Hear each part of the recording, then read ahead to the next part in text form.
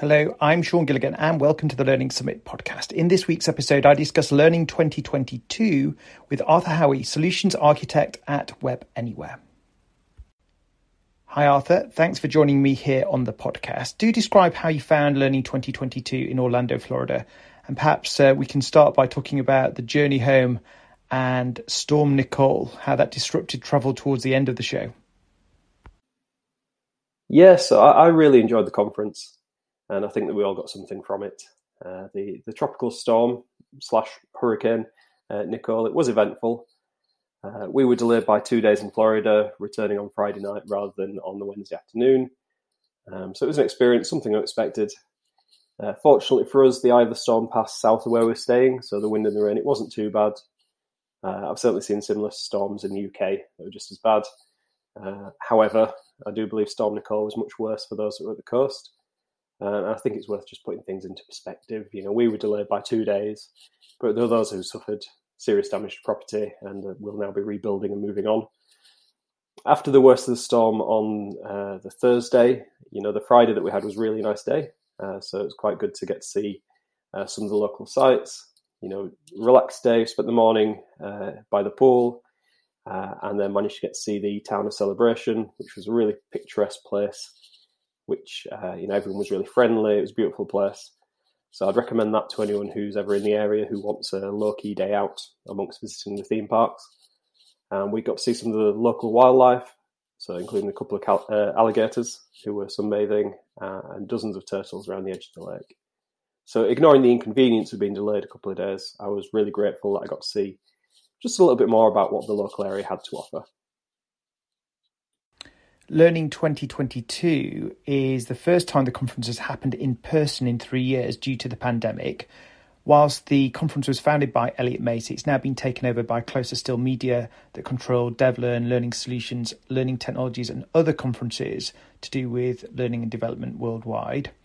How did you find the conference in terms of the ambience, the food and the atmosphere? Because I thoroughly enjoyed it and it'd be good to get your thoughts, Arthur. Yeah, so the atmosphere was quite relaxed. I think that the venue with its big spaces and the warm decor really helped with that. I think it was a really lovely place to hold a conference. The food was superb. Disney obviously puts on many similar events and they got everything absolutely nailed to a T. And the staff that were hosting us, they were really friendly. In particular, there was a member of the Disney staff who was called Joshua, who was telling about the royal family when they visited the hotel.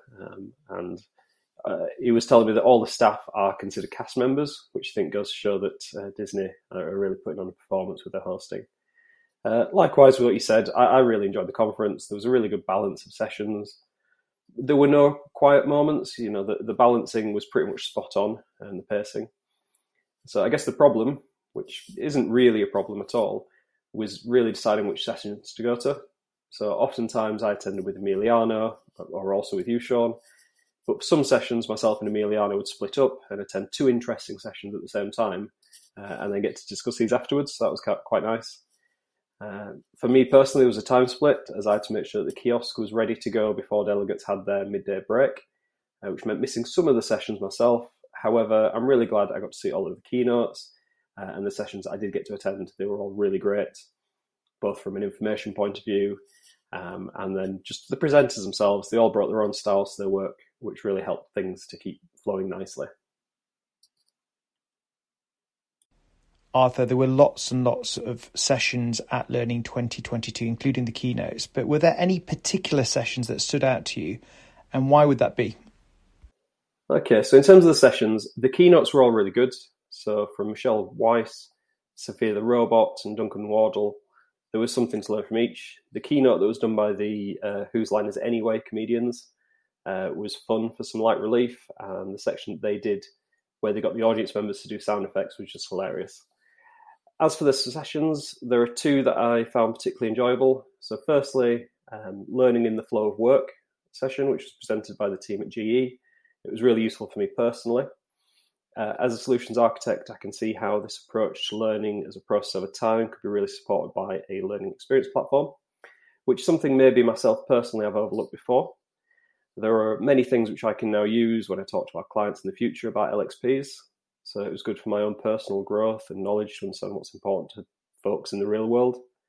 Secondly, there was a session called The 3 Habits of Leaders with Conscious Intentionalism, which was hosted by Dan Irvin. The session focused on a lot of things which managers and professionals will be familiar with in terms of setting goals. We all know about SMART targets and such.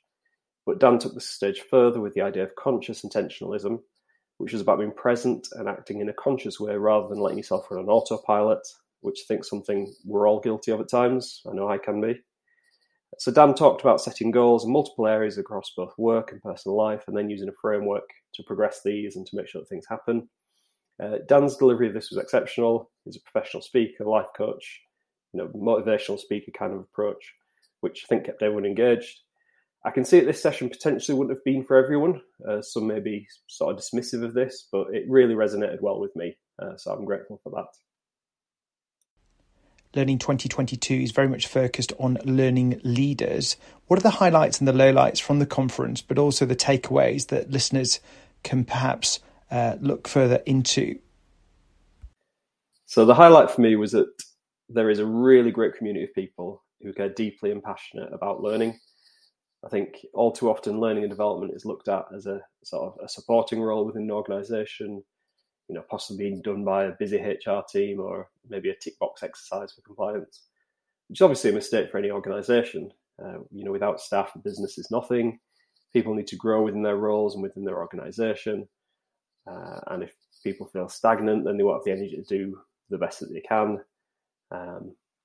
So we need organisations to really nurture their people.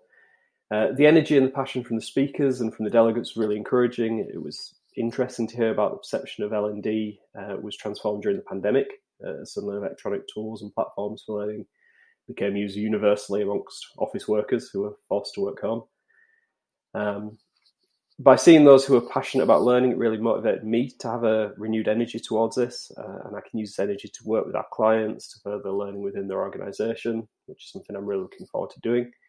There were no particular lowlights for me. Perhaps the layout of the innovation gallery could have been better. It was quite spread out. And in terms of the placing the kiosks, as a vendor, we were always competing for attention with the food that was behind us, and the food was great. So maybe that could be tweaked for next time. In terms of key takeaways, I could look at specifics around the topics du jour, such as VR, workflow learning, podcasting and such. But I think the number one takeaway, as mentioned earlier, is that the learning sector has some really passionate people who really care deeply about getting folks to grow themselves and to do well in their chosen sectors, job roles. And that's just the most important thing for me. Arthur, let's talk about learning in the flow of work. GE Health gave a great presentation and workshop on the 5 moments of need and how learning and performance can enhance a business. What were your key learnings from that session hosted by Rick, their lead solution architect? Yes, so as I touched on earlier, I took away the need for businesses to have a knowledge base or an LXP in place to help their staff find knowledge when they need it. It tied in nicely with the themes of the opening keynote, where Michelle Weiss discussed the importance of upskilling and reskilling in a world where our careers may span much longer periods of time than previous generations. And also the keynote from Sophia the Robot, where she talked about certain jobs being replaced with AI, which again will lead to reskilling and upskilling on an ongoing basis. By training learners in how to learn and where to find the information that they need, business can make sure that employees are better equipped to deal with whatever comes up day to day. Also, by learning in the flow of work, the experience and the knowledge learned is relevant at the moment of need. And this will serve to reinforce that knowledge as it is practical and actionable rather than learning something theoretical ahead of time. So that will lead to better retention of the knowledge learned, which overall leads to more capable employees over time. One of the things I learned was that when you frame learning as learning and performance instead of learning and development, you do get the attention of more powerful people in an organisation and bigger budgets, because the very senior people within an organisation are more bothered about the performance than the development. Why do you think that is? So I think the difference between learning and performance versus learning and development it's more a case of internal marketing and stakeholder communications rather than sort of anything concrete. The reason that it's commanding more C-suite and higher level attention is because learning and development is something which benefits the individual employee first and foremost. Whereas if you frame that as learning performance, it's to focus on the benefits to the business as a whole. So it doesn't change anything per se, but this positioning is a more obvious and universal benefit to all businesses. I mean, who doesn't want staff to be higher performing? You know, it becomes a no-brainer, and it shows the importance of L&D or L&P, whichever term you want to use, and it shows the benefit of that to the business as a whole. One of the keynotes at Learning 2020 was the former VP of Innovation and Creativity at Disney, Duncan Wardle, who talked about walking round the PowerPoint. So instead of delivering a slide deck, actually print out all the slides, post them up around a room, and then take people on a journey and walk around the room describing each slide. It's then for more conversational. People aren't behind their table and they're not guarded. But he also talked about how do you make creativity and ideation more shared. Quite often someone will come up with an idea and the naysayers or the eat-alls will say no because. But it's much better to say yes and. Because by saying yes and, the possibilities are enlarged, it becomes a shared idea, and it's more likely then to be adopted. It was a fantastic, inspirational talk. Duncan is a Brit now living in America, but he really did inspire us to think differently when it came to creativity, innovation and ideation. So on this, I absolutely agree. Duncan Wardle was just amazing. The interaction with the audience and the content of his talk was engaging, it was inspirational, and 100% certain that everyone who saw that got something from it and left that room with a positive impression, and everyone felt energized by the talk. I certainly did. The brainstorming device of saying yes and is a really powerful thought and changes the dynamic of brainstorming to be expansive rather than reductive. And clearly this approach has worked for him during his career at Disney and elsewhere. I particularly like the point he made that all of us are creative. It's just that some people have, forgotten how to do it over time, or we've not practiced these skills. So the practical exercise where we all had to draw a stranger's face without looking at the pen and paper was inspired. And it kind of proved that we all have a little Picasso in us. So I really enjoyed that. What more to say? If I ever get another chance to see him speak somewhere, I certainly will do. And I'll recommend that to anyone else who has the opportunity to do so. One of the bizarre keynotes was David Kelly, the CEO of the Learning Guild, interviewing Sophia, a robot, which is pretty much a first. I've never seen a robot on stage before. Arthur, tell us more about that experience. Yeah, so Sophia the robot was bizarre. I'm really glad that I got to see her speak, and it makes for an interesting story, some interesting photos, etc. I was a little disappointed that there wasn't a live demonstration of her sort of true AI abilities. For me, that would have been more interesting than just listening to the pre-scripted keynote and the sort of formulaic Q&A session that they did. As it stands, I did enjoy the session with her, but by missing the live demonstration of the AI processing and sort of getting to see or hear Sophia's ideation and response, I felt it was a little bit too scripted, and that kind of made it feel maybe a little bit too smoke and mirrors. And I think even if the AI demonstration would have been glitchy, it would have been really good to see it. So I'm glad I got to see her, and it was cool to go on stage afterwards, see Sophia close up and to get a photo done alongside Emiliano. Overall, I'd say it's a good visual demonstration of where we are with this sort of tech, and it encourages thought into the future of the technology and how it might develop and be used. So I'd say from that point of view, it was really good, and I thought it was really interesting, and it was something just a little bit different. So I've never seen something like that before, so I did enjoy it. One session that I particularly enjoyed was What Makes a Great Chief Learning Officer by Donald H. Taylor, who's based in Oxford.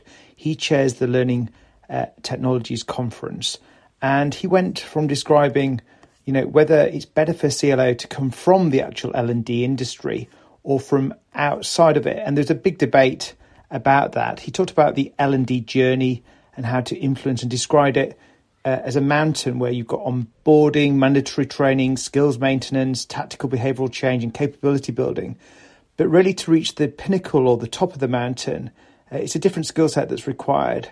He described in the foothills maybe using boots and you've got a stick. But when you get to the top of the mountain, you need a different footwear, you need a pickaxe, and you need a different mentality. Now, as you know, Arthur, whilst attending many sessions, Web Anywhere and myself actually gave a talk at Learning 2020. And we talked about building empathy into learning experiences, how 2020 and the pandemic has changed everything, where you've got siloing like salami slices. You need more empathy in the workplace in this new work from anywhere world. And Top Talent sets the trends that everyone else is going to follow. There's this unshackling of the constraints when it comes to the geography and where you can hire people. And people want schedule flexibility, not just flexible work. So we're moving from, 100% remote first, not remote forced. And, just in our own business, Emiliano works for us out of Paraguay as a 100% remote person. We've got Alicia out in India working for us for well over a year. And for many, many years, my brother Kieran has worked for us out of France. All these people are 100% remote first. And of course, there's benefits with work from anywhere when it comes to hiring talent, productivity, lower real estate, and more equality and diversity in the workforce. But there's challenges around how do we onboard, how do we conduct virtual socials, and how do we build empathy into learning experiences. So, I describe things like if you're on the 5th Zoom call of the day and you're checking your email, you're not necessarily being empathetic. I also touch upon topics such as loneliness in the workplace and how that is bad for business and bad for engagement. What people want is flexibility, but they do want to stay connected. And so we've got to reimagine learning in a hybrid work world. And I talk about how we've leveraged podcasting for learning and development in the business, how we've leveraged things such as asynchronous video for communication and for productivity. And then I finish by talking about virtual career fairs, virtual coffees, and live cohort-based learning for driving engagement in this distributed workforce that we now find ourselves in. Podcasting was a bit of a hot topic, and there was a lot of interest in podcasting for the likes of field salespeople and sales enablement, but also, for example, security guards listening to podcasts using their AirPods or whilst working, learning.